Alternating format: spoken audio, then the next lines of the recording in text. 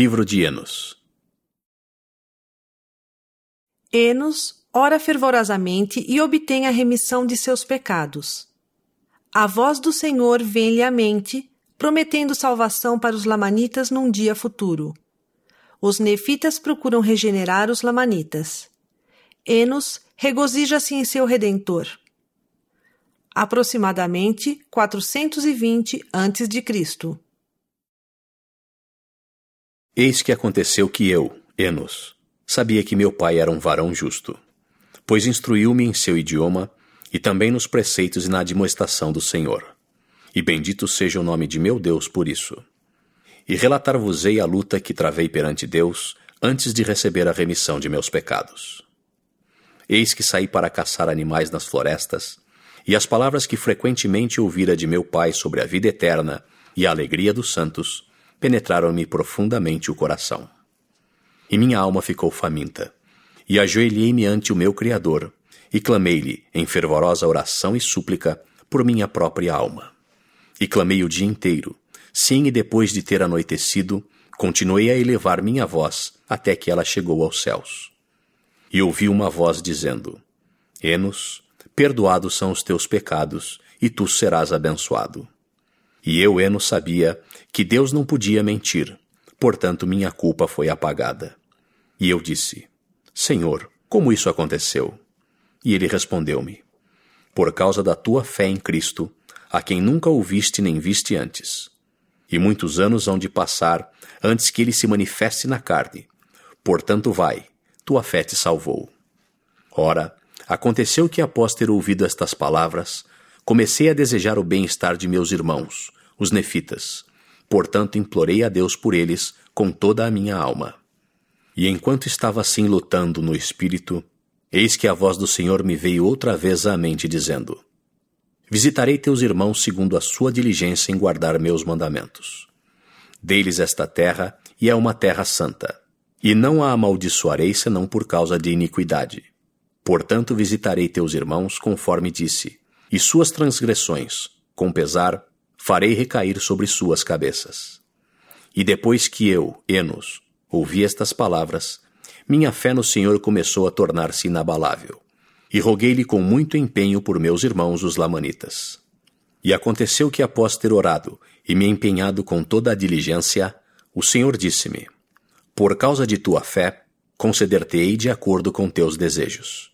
E então, eis que isto era o que eu desejava dele, que se acaso o meu povo, o povo nefita, caísse em transgressão e de algum modo fosse destruído, e os lamanitas não fossem destruídos, que o Senhor Deus preservasse um registro de meu povo, os nefitas, mesmo que fosse pelo poder de seu santo braço, que ele pudesse ser revelado aos lamanitas em alguma época futura, para que talvez fossem conduzidos à salvação.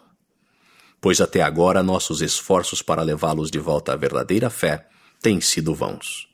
E juraram em sua ira que, se fosse possível, destruiriam nossos registros juntamente conosco, e também todas as tradições de nossos pais. Portanto, sabendo eu que o Senhor Deus podia conservar nossos registros, a ele clamei continuamente, porque me dissera: Tudo quanto pedires com fé, acreditando que receberás em nome de Cristo, tu receberás. E eu tinha fé, e roguei ao Senhor que preservasse os registros, e ele fez convênio comigo de que os revelaria aos lamanitas em seu próprio e devido tempo. E eu, Enos, estava certo de que aconteceria de acordo com o convênio que ele fizera. Minha alma, portanto, ficou tranquila. E disse-me o Senhor: Teus pais também me fizeram o mesmo pedido, e ser-lhes-á feito de acordo com sua fé, pois sua fé era igual à tua. E aconteceu que eu, Enos, andei no meio do povo de Nefe, profetizando as coisas que estavam por acontecer e testemunhando as coisas que havia ouvido e visto. E testifico que o povo de Nefe procurou diligentemente reconduzir os lamanitas à verdadeira fé em Deus. Nossos esforços, porém, foram vãos. Seu ódio era implacável, e eles eram guiados por sua natureza iníqua, de modo que se tornaram selvagens e ferozes e um povo sanguinário, cheio de idolatria e imundície, alimentando-se de animais predadores, habitando em tendas e vagando pelo deserto. com uma curta faixa de pele ao redor dos lombos e a cabeça rapada. Sua habilidade consistia no manejo do arco e da cimitarra e do machado. E muitos deles não comiam senão carne crua, e procuravam continuamente destruir-nos. E aconteceu que o povo de Nefe cultivou a terra e produziu toda espécie de grãos e de frutas, criou rebanhos de reses e rebanhos de todo tipo de gado de toda espécie, e cabras monteses, e também muitos cavalos. E houve muitíssimos profetas entre nós, e o povo era obstinado e duro de compreensão.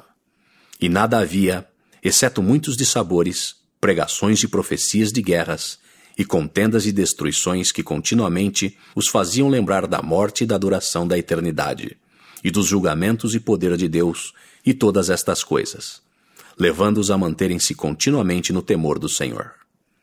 E digo que nada, salvo estas coisas, e grande franqueza no falar, evitaria que se precipitassem rapidamente na destruição. E assim escrevo a respeito deles. E presenciei guerras entre os nefitas e lamanitas no curso de meus dias. E aconteceu que comecei a envelhecer, e haviam decorrido 179 anos da época em que nosso pai, Lei, deixara Jerusalém. E vi que logo deveria descer à sepultura, tendo sido inspirado pelo poder de Deus a pregar e profetizar a este povo, e declarar a palavra segundo a verdade que está em Cristo. E declarei-a durante todos os meus dias, e nisso me tenho regozijado mais do que nas coisas do mundo. E logo irei para o lugar de meu descanso, que é com o meu Redentor, pois sei que nele descansarei. E regozijo-me no dia em que meu corpo mortal revestir-se de imortalidade e apresentar-se diante dele. Então verei a sua face com prazer, e ele me dirá: Vem a mim, ó bendito. Há um lugar preparado para ti nas mansões de meu Pai. Amém.